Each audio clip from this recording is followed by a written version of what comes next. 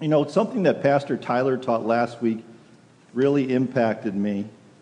And he talked about these three things specifically out of the Word of God where there's a proclamation that says, you're unaware. I don't want you to be unaware. I don't want you to be ignorant of these facts. Do you remember that from last week? Steamer always. Praise God for you, Steamer. Yeah, there was three things that he talked about. One of them was, he's saying this because it's an important truth he wants us to take in. And whenever you hear something like, I don't want you to be unaware or ignorant of this, the reality is it's going to be a spiritual battle to not be unaware or ignorant of that truth. That's why he notes it. And one of them was, he goes, I don't want you to be unaware or ignorant about the future of Israel. Do you remember that? The future of Israel. You say, well, why is that so important for us? We're Gentiles, most of us are. Why is that so important that we are fully understanding God's plan of redemption for the nation of Israel? Here it is. Because God is an ultimate promise keeper. Amen. It's an ultimate promise keeper. He's made promises to Israel that have yet to be fulfilled. And so some people would say, well, no, the church has replaced Israel. Those promises no longer apply. Well, guess what? If that's true, that shakes my faith. Because you know what? I have failed God. But he says, I am faithful. I will never leave you nor forsake you. And so God said that to Israel, his chosen people. We are his chosen people if we've been born again, and he will never leave us nor forsake us. So that's an important truth for us as Gentiles to hold on to, that there's yet to be fulfilled promises for Israel. The second one that Tyler talked about, he talked about the second coming of Jesus Christ. Paul boldly says, I don't want you to be unaware of this. I don't want you to be ignorant of this future return of Jesus. When he comes and the dead are raised first, and then those others are raised, and we're glorified, and we go into this new heaven and new earth. He goes, I don't want you to be unaware of this. Why is that so important that we hold on to that? It's hard here. This is a hard life to live faithfully for Jesus. So we have to hold on to this reality that it won't be long for any of us before we're with Jesus in glory. We're in the eternal kingdom of God. This world is temporary. And the third thing he said, and he puts it into the same category, I don't want you to be unaware or ignorant of this thing called spiritual gifting that God has poured out upon the church. And that's what we're focused on the next few weeks here. And so we'll talk about why that is so critical for us to understand. Now let me just set this up. Now, some of you already attended. We had a multiple-week training on spiritual gifting and the Bible study, but we'll touch on some of that today. But we'll be flying at about 40,000 feet, just kind of giving you some basic understanding of this. First, I would say that to create some clarity here is that everyone, believers and unbelievers, are born with some natural gifts. Are you with me on this? Every believer and unbeliever, their first birth gifts, they're given some natural skills and abilities. Some are given the gift of intellect. Some are given the gift of artistic creativity. Some are given the gift of being able to mechanically incline and work with their hands. And on. There's this whole list of natural gifting that both believers and unbelievers are given. Now, one of the challenges, as you note, in the world, that if someone excels with a strong natural gifting, what can happen to them? Thank you, Robin. So what happens to someone's very gifted athlete or musician, the temptation is they become prideful, and they become independent, and they become judgmental of others. They put themselves on a pedestal, and they start to look down on others. And what else happens is they start to really take in worldly treasures because of their gift. They're rewarded by the world for this gift, and they begin to love worldly treasures. And they love the applause of man. Now, that's first birth gifts, but then for all those that are born again, they are giving a supernatural spiritual gift that we're going to talk about today. And really, I just setting the stage for you. In Corinth, what was happening is you wouldn't think this, but just like first birth gifts, second birth gifts can lead you down that same trail of pride. And some of them, they were more public. say someone was a good speaker or preacher, they were exhorter or teacher, or someone, a big one, was speaking in tongues. And these were more externally evident gifts versus service and encouragement and mercy and other gifts.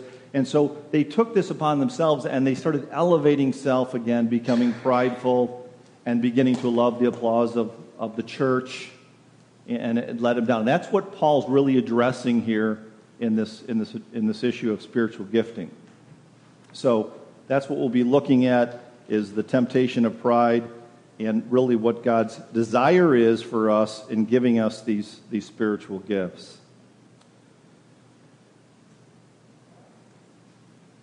I would say one of the amazing things that I want to encourage you with this, it's an amazing truth, is that as we're looking at spiritual gifting, is that there's nobody the same.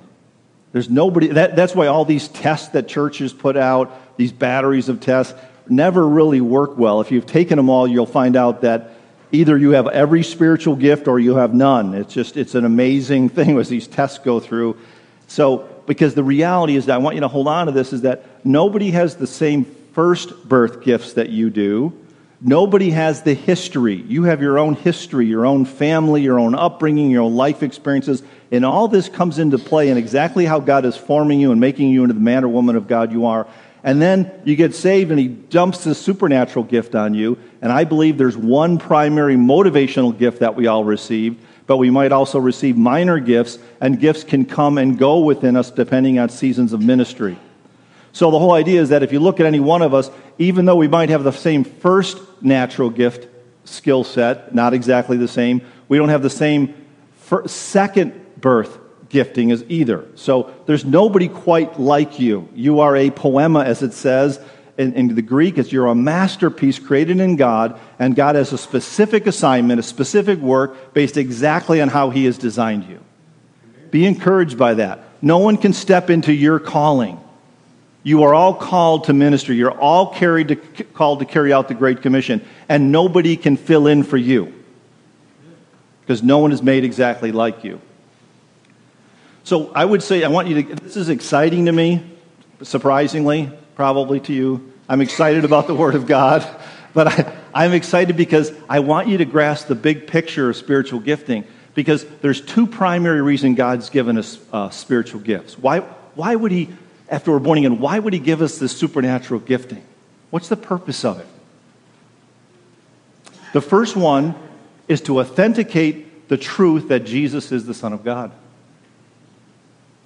He's given us this gift so that we're different than the world, that we become bright lights, we become ministers of reconciliation, we become ambassadors for Jesus Christ, and in this supernatural gifting within us shines brightly to the world and says Jesus is the Son of God. He is the way, the truth, and the life, and no one comes to the Father except through Him. It's a bold proclamation of who Jesus is. The second reason He gives us a spiritual gift is so that we can become a true family of God. See, it's unity and diversity. We're all different, as I just said, and it is impossible in the flesh for us to live as we do as a family of God. And you know that because you were all unsaved at one point, and you knew it was impossible to get along. You knew that there was one person that was the most important person in your life, who was me. And other people were second, third, fourth. And so we know that in the flesh it was impossible to live in unity, especially if you look in this church. We are a very diverse church. We are very diverse, and I love that about our church. And I'm talking about education, finances, I'm talking about backgrounds, I'm talking about nationalities. You look at, there's just many, many layers of how we are different as a body. And see, He gave us a spiritual gift so that we could live in unity within our diversity. And by the way, that is one of the ways the world knows that Jesus is the Son of God. That people come in, we have visitors, they come in and say, wow, these people are all so different, but they love you. I see the love of Jesus in them. They're not just here to, oh, good morning, God bless you, do service, walk out the door, see you next week. No, we're involved in each other's lives. There's so much stuff going on every week, I couldn't even tell you all the things going on. People in need, people helping people in need, different ministries of people in here. It's amazing what goes on in this little church. And so when they come in, that's what should be the overwhelming, not the confronting issue of the gospel, but they see the gospel lived out within this body of believers. So those are the two main reasons he's given this gift. To undeniable proof that Jesus is the Son of God, and second, so that we can live out this supernatural life to be a bold testimony to the lost world. And with that, if you'd open your Bibles, let's get into the text for this morning. We are going to pick up, surprisingly, right where we left off. 1 Corinthians chapter 12, verse 4. 1 Corinthians chapter 12, verse 4 is where we begin.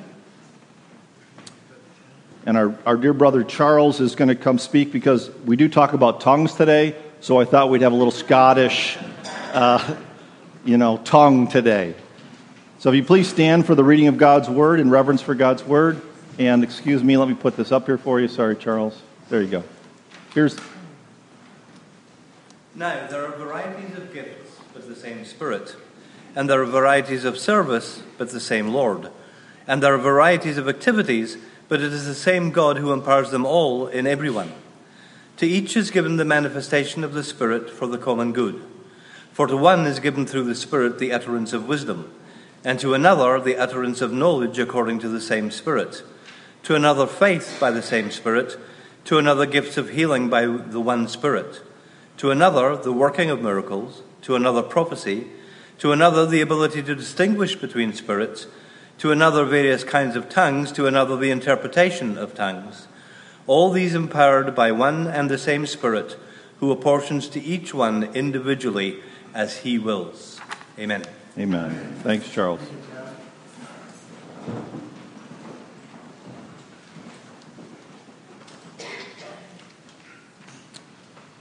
Let's pray together.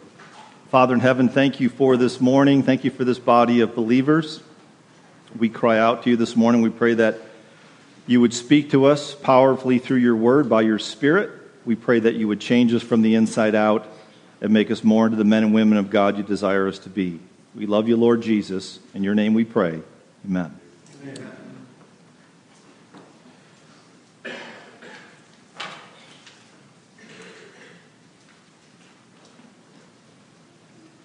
Okay, let's work through this together, brothers and sisters. Now, again, I've shared this with you before. I'm going to share with you one of the ways we can approach spiritual gifting. There's not all theologians agree on this. There's differing opinions. This is the one that I found makes the most sense, and many theologians support this belief of how to approach the spiritual gifts, and that's the way I'm going to approach it with you. One of the breakthroughs in Mary in my life was in 2001. We went through life purpose ministry analysis it's out of Arizona. It's a battery of testings, and they take this approach, and it helped us to have clarity within our spiritual gifting. And those that didn't attend our workshop, our Wednesday night Bible study on this, the way it approaches is there's 7 primary motivational gifts. 7 primary motivational gifts. And then within that, there's multiple ways God calls us to serve in the kingdom. Those are called ministries. And the third thing is there's something called outcome. And the outcome is determined by God. So that's the way it is. There's 3 groups. I've got a little PowerPoint slide in your handout, but we're going to work through it. And that's the way I'm going to approach this because this is the way it's made most sense to me. Is this the only way to interpret spiritual gifts? No, thank you. It is not. But because I'm telling you it's the best way, it must be. Kidding. So here it says, now, and here's the layout for this belief in these first few verses. Because you see, now there are a variety of gifts, but the same Spirit. Do you see that? Variety of gift, but the same Spirit. Again, I believe there's 7 primary motivational gifts that are given to us by the Holy Spirit. And again, as I've already said, not everybody's going to be exactly the same. So it gives us a general motivation of ministry in life. And I'll explain that in more detail. But first we see there's a variety of spiritual gifts, but the same Spirit. By the way, this issue of spiritual gifting has been debated since the foundation of the church. There's a number of lists, which I'm not going to go over. We don't have time today to go into the other scripture. But the reality is none of the lists are the same, which makes it more difficult. The lists are different. So that's why I think this makes the most sense, and we'll look at it. And the 7 motivational gifts, by the way, are the exhortation. They call it prophecy or exhortation. Another one is teaching. A third is leadership. A fourth is service. A fifth is mercy. A sixth is giving or generosity. And the 7th one is encouragement. Those are the 7 primary motivational gifts that drive each one of us. Typically, each of us has one. Now, who does it say gives these gifts? The Holy Spirit. The Holy Spirit. I want you to see this. Now, look at the next verse here. The next part of the verse is, and there are varieties of service, but the same Lord. Do you see that? And what that's talking about, there's a variety of ministries that we are called to. And you notice this is so beautiful. If you've not looked at this verse before, we find the Trinity here. The Holy Spirit is the one that gives the gifts. Jesus Christ, the Lord, is the one that calls us into different ministries. And the outcome is determined by God the Father. Isn't that amazing? We see the Trinity. That's how important this thing is to us, is the whole Trinity is engaged in this issue of spiritual gifting within the body of Christ. So, for example, there's many ministries that we can be called to, even though we might have the same primary motivational gift. Are you with me on this? So let's just take the gift of teaching, for example. You might have been given the primary motivational gift of teaching. By the way, to wrap your mind around this, when it's called a motivational gift, it's kind of a driving force of your life. You're always teaching someone something. You love to teach. You love to go through the process of explaining things in great detail. And I've given you all lists of a number of qualifications to determine what gift you have. But so that's the drive in your life. But someone Jesus, who is, by the way, the head of the church, right? So he may call some with the motivational gift of teaching to teach children. He may call some of the women to teach other women. Biblical. He may call men to be teaching men one-on-one. They're more comfortable in that discipleship teaching role. Others may be called to larger group teachings, or even to be a pastor. You'd have the gift of teaching. But the point is, I want you to see that there's a primary motivational gift, and there's 7 of them, and then what happens is God may call us into different ministries. Also, I would say, is that you're not called to one ministry for a lifetime. Many times He'll move you with your motivational gift into multiple ministries over your life, right? Amen. I've shared with you countless times, I started in children's ministry, into men's marketplace ministry, and I believe this is my last calling, is to be a pastor of a church. But it was always my primary motivational gift is exhortation, and in every one of those contexts, the way I worked with whatever ministry He called me to was with that primary gift of exhortation. Are you with me on all this? Yes. So, first, the Holy Spirit gives the gifts. Then the Lord Jesus calls us into a variety of ministries within the church. What's the matter, Kaji?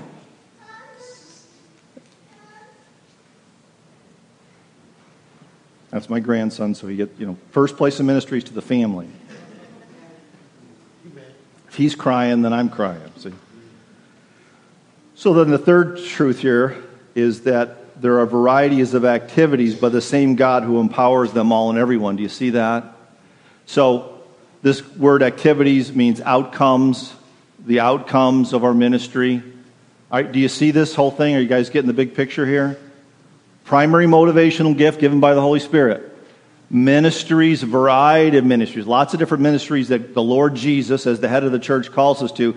And then the outcomes of our ministry are determined by God the Father. Right? Amen. So maybe, you know this in your own life. Did you hear the gospel more than once in your life?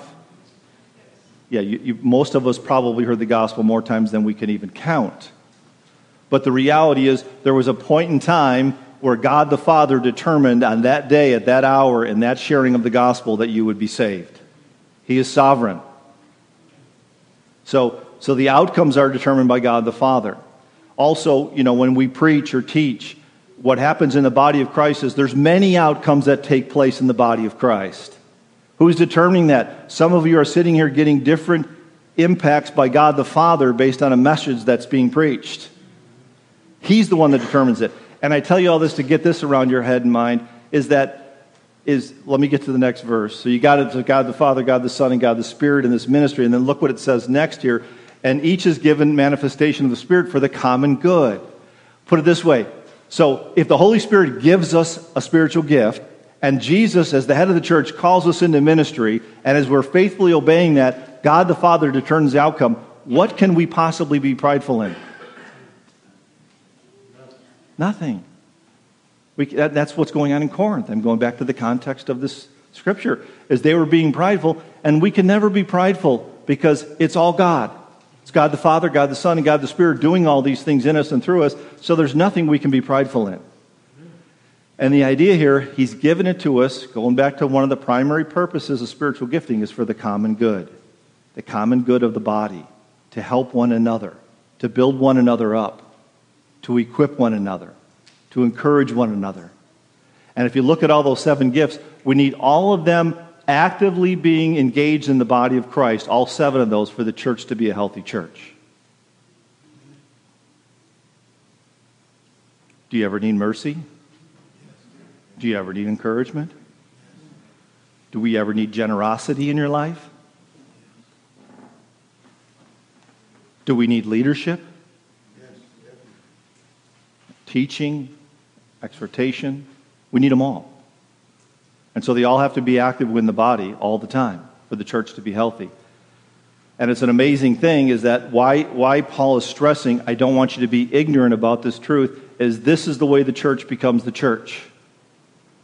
If you are not all engaging in your spiritual gifting by the power of the Spirit through the calling of Jesus Christ, trusting in God for the outcome, the church will not be the church. It's a social club. That's right.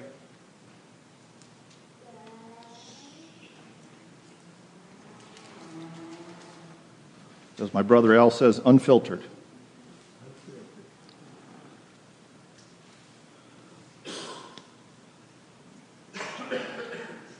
Let me just give you another illustration of this outcome thing a bit. So, Pastor Tyler or myself, or whatever, you might be even in your devotion time, but in a church setting when the Word is preached, here are some of the things that typically happen on a Sunday morning, because I hear them because people come up and talk to me about what's happening, because God's at work in this place. Sometimes people get a word of knowledge, which we'll talk about today. They get a new truth, a truth they've never seen in the Scripture before. It's a new truth for them, or maybe it's a deepening of an existing truth they had from the Word. They get a word of knowledge from God. It's an outcome. Others may get a word of wisdom. Maybe they're sitting here on a Sunday and they're struggling with some situation in their life and they're not sure what they should do. Through the faithful preaching of the Word, some Sundays the Word comes out to them and they, there it is. Have you ever been there? The Word speaks to us and you know exactly what you need to do about a certain life situation. There's other times where people are sitting here and they're very discouraged. They've had a hard week. Their faith is weak and they're struggling. And the Word of God comes out and God the Father determines the outcome in their life and they're encouraged by the preaching of God's Word. Right? One more. Others come here and they're living in sin. They're believers, but they're living in sin in their life. And as the Word is preached, they're convicted by the Word of God and they confess their sins and they repent. So that's a picture. And all the time, the preacher, whoever he may be, is just faithfully preaching the Word of God because God has given him the Holy Spirit's given him the gift. Jesus Christ has called him to the work, and he's trusting that God the Father will have the outcome that's needed in a daily basis. Amen?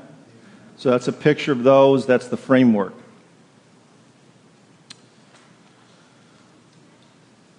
So let's go through some of these gifts, and then we'll all speak in tongues at the end. Kidding.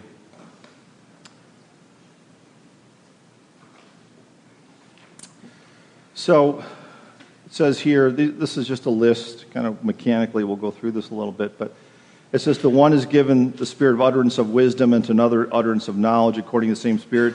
Now these to me are not spiritual gifts, these are outcomes of the gift, and I just got done explaining to you how that works within the context of the church. So an outcome means that God determines an outcome, and Paul's talking about the most significant process of us in the spiritual gifting. This is how we get built up in our spiritual gifting and our faith and all the rest of it in the spiritual gifting world, is that we need to be sitting under the Word of God. Not just in church on Sunday, not just on Wednesday night. All of us, if we want to really fully engage in our spiritual gifting, We have to be men and women of the Word of God. This is where the empowering, the Holy Spirit is the very Spirit of God, and the tools He uses in our life is the Word of God.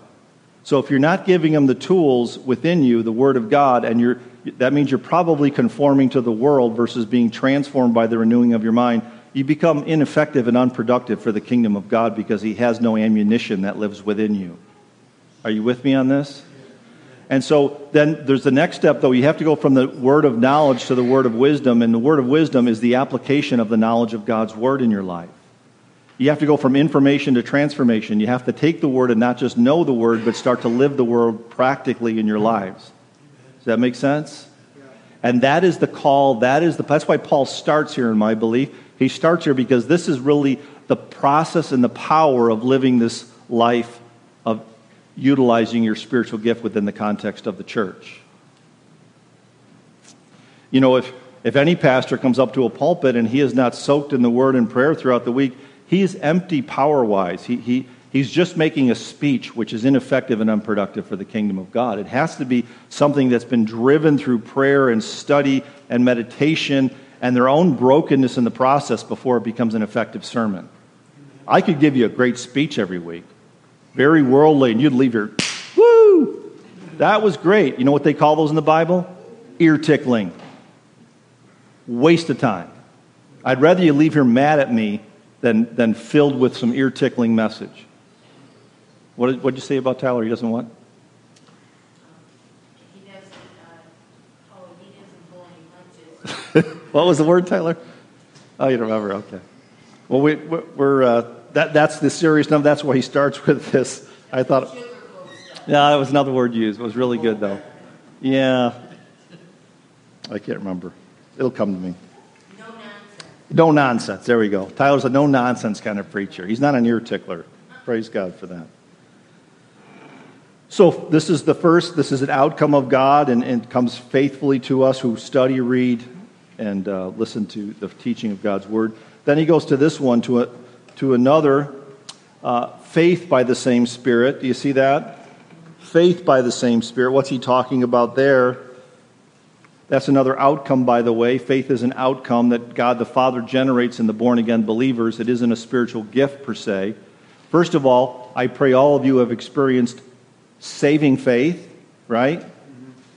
There was a moment in your life, I pray, that you realized your own depravity and God's holiness and goodness and righteousness, and there was this brokenness. You were poor in spirit, and you mourned over your sinfulness, and you surrendered your life to Jesus.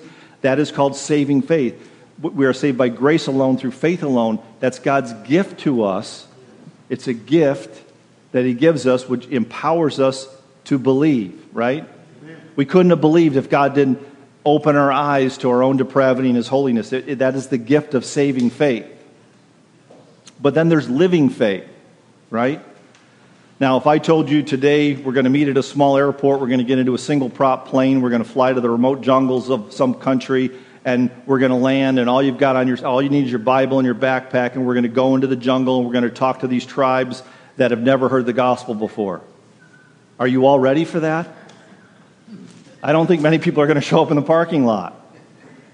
Now, my point is that, not that some of you probably will, praise God, but the point is that there's a process of building living faith in our life. It doesn't happen automatically. It's an outcome of a faithful life of surrender to Jesus.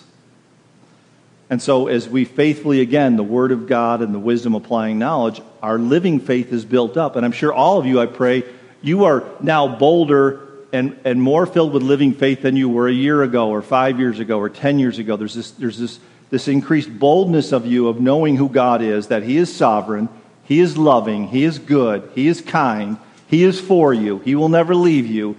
And you no longer have the fear of man you once had. You now fear God more than you did man. That's living faith. That's the ability to do things, go places, say things for a new boldness of God because you have faith, living faith. And it's built up over time. It's also built up in the trials of our life, right? As we go through trials, we struggle, right? We struggle, God, why is this happening? Yet we're trusting in God. And those trials also refine us. And on the other side, I pray, we become more faithful. So that it's an outcome of a life. Paul saying, Word of God, word of wisdom, apply the knowledge. And your faith should be growing. It's an outcome by God the Father in our lives. I think of people like Shadrach, Meshach, and Abednego. I think of Daniel in the lion's den. I think of Paul in the shipwreck. Where did they get that faith? When you look at their lives, they got that faith by being men of the Word of God and living the Word of God faithfully day by day. So when they got to that trial of God, that test of their faith, they were able to withstand it.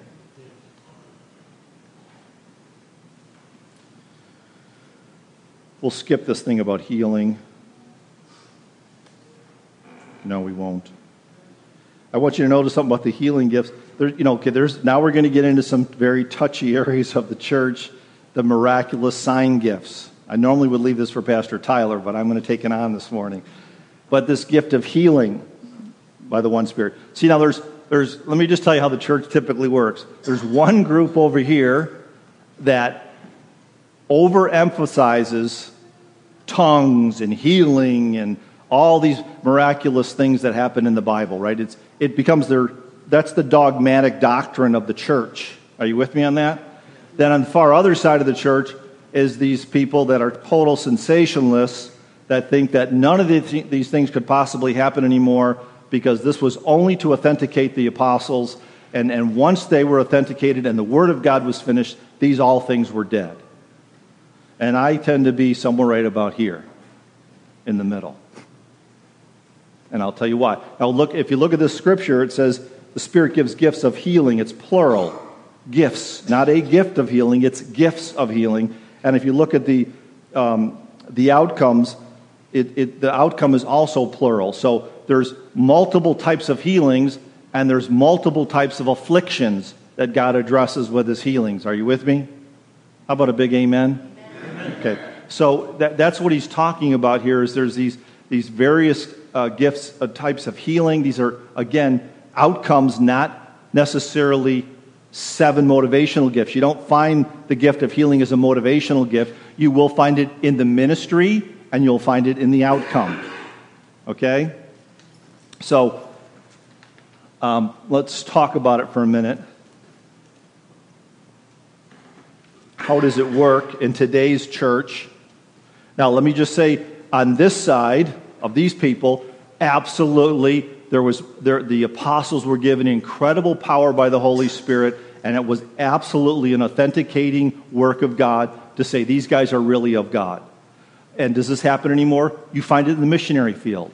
Today, in our day, when missionaries go to places where they've never heard of God before, and these missionaries go there, you read the Book of Martyrs, you read different books about those that are in the missionary field, and you will see, at Moody, when I was at Moody, I got the pleasure of being with a lot of missionaries that were coming back for training, and I would hear their stories. And these stories reminded me of the New Testament. God was powerfully doing miracles around them to authenticate to these lost tribes that these guys were really of God. Because, by the way, in these same tribes, Satan and the demonic army were also creating miracles, just like we see with Moses in Egypt, that they were able to do distorting miracles that were deceiving these tribes. So these missionaries came in, and God powerfully did things in them and through them to authenticate that they were of Jesus Christ. So that still does happen.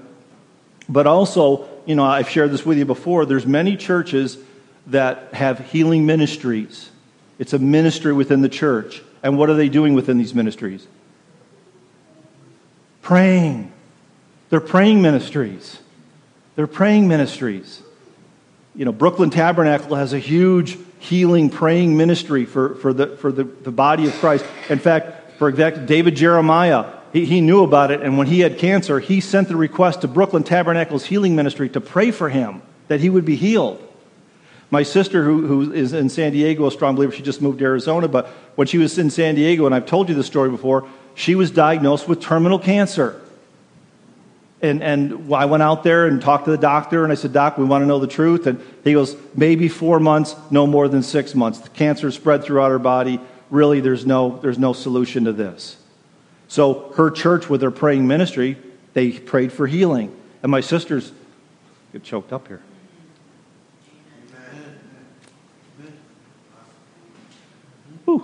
So my sister's prayer was she had adopted a child, and her prayer was, could God spare her? Don't start crying, Ann.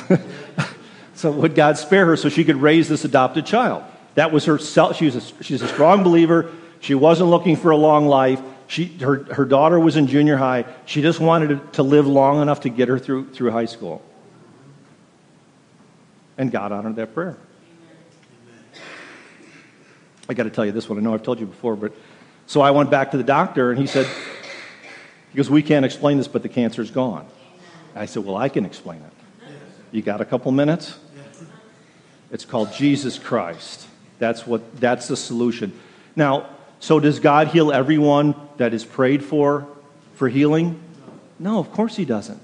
Just like we see in Paul's ministry, Paul couldn't even heal himself.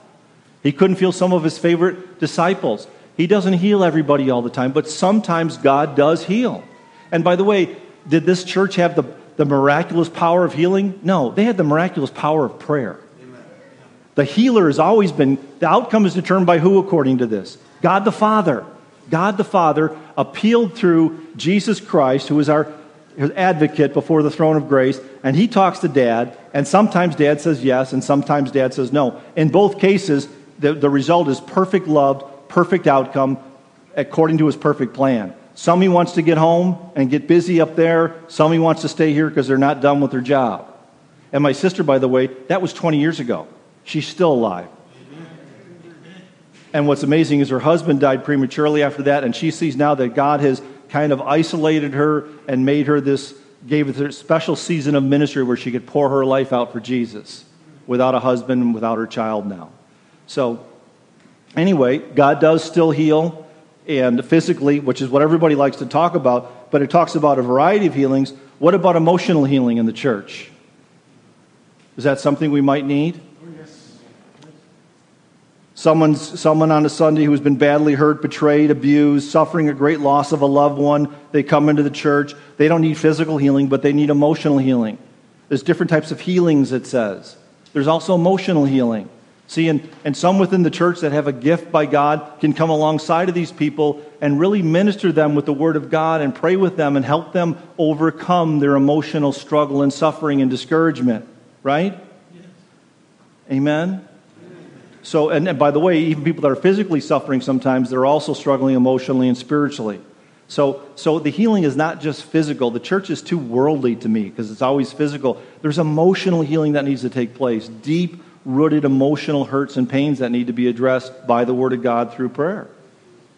And the last one I'd say is spiritual. People need spiritual healing.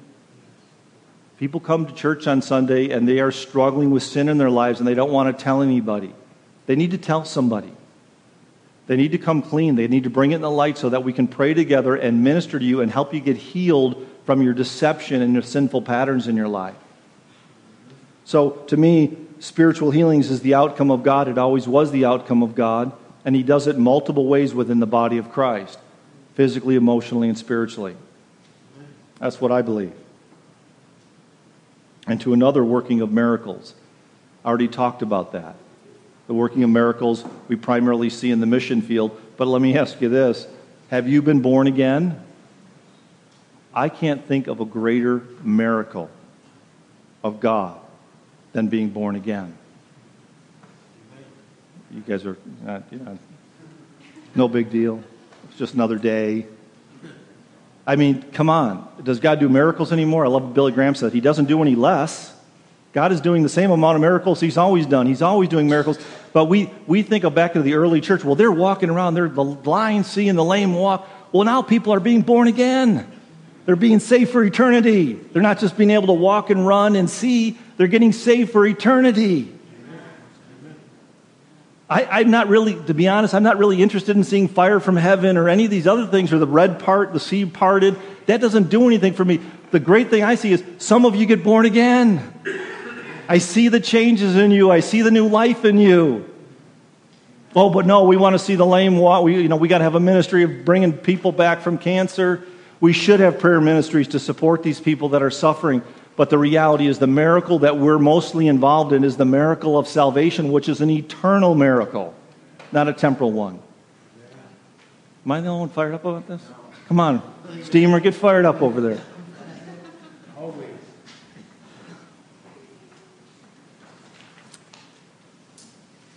Okay, we're getting there. We're doing good. Now he gets into an actual motivational gift, to another prophecy. Here's another deception. Always tend to think, especially those that are bent to a certain way, they think a prophecy is what? Forthtelling, the future, telling the future. Do you know when this word became defined that in the church? Middle Ages. Middle Ages is when prophecy, the word prophecy, was turned into a predominant telling of the future. Now, did the original Old Testament prophets foretell the future? Yes. Did they proclaim the word of God that the people had not received yet for the first time? Yes. But if you look at the prophets, the primary work of the prophets was to teach, exhort, and call people to obedience of the word that already existed. Right? If you read the Old Testament, which I pray you do, you will see that predominantly they're calling them to obedience to the word that they already had been given and teaching them the word that they'd already been given. So does the gift of this is a motivational gift. This is one of the 7. Another way of saying this is exhortation. The primary work of the church, of those that have this gift now, is to proclaim the word of God, because the word of God is finished. It's finished. Someone to stand up here and says, I have a new revelation from God, false teacher. There is no more revelation from God. Amen. It's done. It's in the 66 books that you're holding in your hands. And the job of those that have the gift of exhortation is to boldly proclaim what it says and how we should live according to what it says. Amen. Who was the last Old Testament? Who was the last prophet? John the Baptist. And of course, Jesus is the prophet. But that was the end of that dispensation of prophets. There's different dispensations of works in the church. And now it is, the church is the dispensation, and we are to proclaim the fully revealed Word of God. Amen? Amen. Okay. It says to another, the ability to distinguish gifts. Oh, let me show you this. This is just another verse to support what prophecy is in the New Testament. But one who prophecy speaks to the people for their strengthening, their encouraging, and their comfort. That is why we preach the Word of God, to build them up in the Word of God, to encourage them and to comfort them in this fallen world. So this one is to distinguish gifts between spirits. And here's a verse to support that for you. You're doing great. Look at this. It says, Beloved, do not believe every spirit, but test the spirits to see whether they are from God. For many false prophets have gone out into the world. How many false prophets? Many. Many false prophets. In our little church, we've had many wolves come in with false doctrine and false teaching attacking the church. See, in the history of the church, whenever the church is prosperous and open and free, wolves flourish. Wolves don't like to go into persecuted churches. The risk is too high. The devil's a chicken. He's weak. He won't go into those markets. But he loves churches like this where anybody can come in and worship. And wolves come into these churches and they attack. And we can tell a false teacher, as this verse says, by their false teaching. It doesn't align with the Word of God, right? But also, you will see even with like the slave girl and Paul, sometimes false prophets will come in and they will actually speak the truth. You are children of the Most High God, they said to Paul. They will speak the truth sometimes. So God gives us, and now it's not a motivational, but it's a ministry. He gives us the ability to discern when there's an evil spirit in the presence. This is getting kind of Halloweenish here on you now, but it gives you this impression. You get this sense that something's wrong with this person. I don't believe they're really of Jesus. I think there's something. The alarms go off. Are you with me on this? Yeah. This is the ministry of discernment that God's calling you to. And by the way, brothers and sisters, that don't discount that. If you're talking to someone in this church and those antennas are going up, you need to go to leadership. He doesn't always work through us in those things. He may work through you. He may alert you that someone in here is in here to sow seeds of ill and do some damage. You need to bring it to leadership so we can lovingly sit down with that man or woman and talk to them to find out exactly where they're at. So don't push that off. Don't think someone else is going to do it. If God revealed it to you, you need to bring that to leadership because the wolves are many in the body of Christ. So that's the issue of discernment.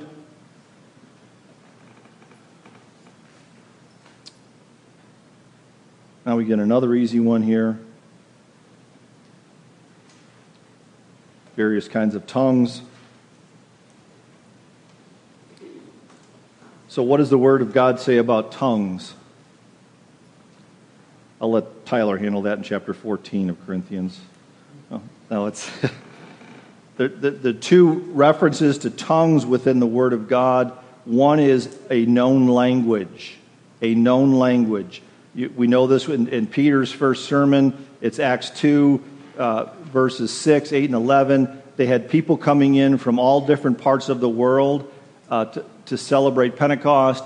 And Peter was able to speak and speak so that all the people of all these different languages could understand him. Are you with me on this? Yeah. So it's the ability to understand and speak foreign languages by the power of God. God empowered Peter to do it. Peter didn't know those languages beforehand. He didn't go through Rosetta Stone or anything. That didn't exist yet. But God gave him this spirit-filled deal where he could speak in foreign languages. So that's one reference. Now the other reference, the Reformed Church doesn't like to talk about, but it's called tongue speech. We find that in 1 Corinthians 14, 2, 4, and 28. And it's often referred to as the angelic language, this holy language that's very special, given to people to speak directly into the kingdom of God. You okay with that? Does that really exist? Did it exist? We'll get to it when we get to chapter 14 in more detail. But the point is that it was most people believe it was a private prayer language for people to celebrate between God and themselves. A closet prayer language to God. Have I seen people speaking in tongues? I have. And I can tell you the most times I've seen them speaking in this so-called angelic language, it was a farce. It was an absolute farce. So is it real or it isn't real? I have no idea. We'll dig deeper into it in chapter 14. But the one of speaking in language was actually absolutely prevalent with Peter. And the other one, I have no idea, but we'll get into it. Tyler and I will both get into it when we get into chapter 14 and dig deeper into what that means. But we do see the abuse of tongues in the church. It was one of the most abused things. And we hear today in the church the same kind of thing. Some churches will say that you're not saved unless you speak in tongues. Is that biblical? No, it's not biblical. And they would all say, well, you might be saved, but you really haven't reached the higher spiritual reality until you start speaking in tongues. Is that true? No, it's not true at all. That is nowhere in Scripture at all about that and speaking in tongues. So it isn't a gift. Tongues would be a ministry, especially with foreign languages. An interpretation of tongues would be a ministry that God gives to some, and then the outcome would be the interpretation and helping people know the truth of God's Word.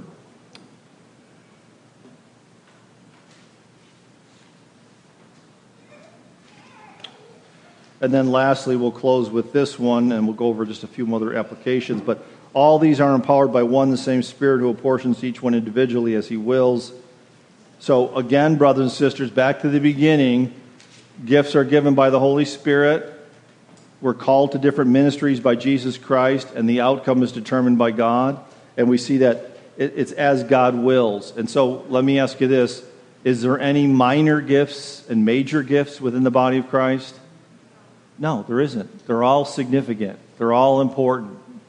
If God has given you the gift of service and you clean the church or whatever God calls you to do, you're doing that for the glory of God. And God has called you He's gifted you in service.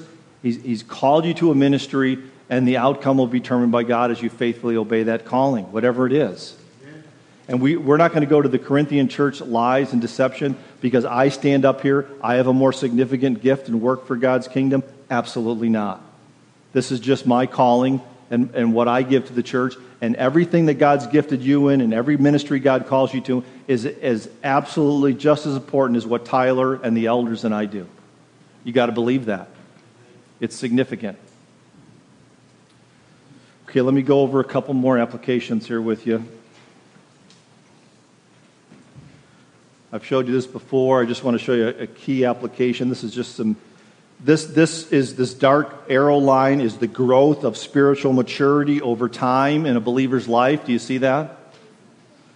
And the truth is that if you don't engage with your spiritual gifting, this is what happens to a believer. You see that line going down? Your spiritual maturity will stall out if you don't start utilizing your gifts within the church context. It's just a reality. God equips us and gets us ready and builds us up, and we should be serving all the time.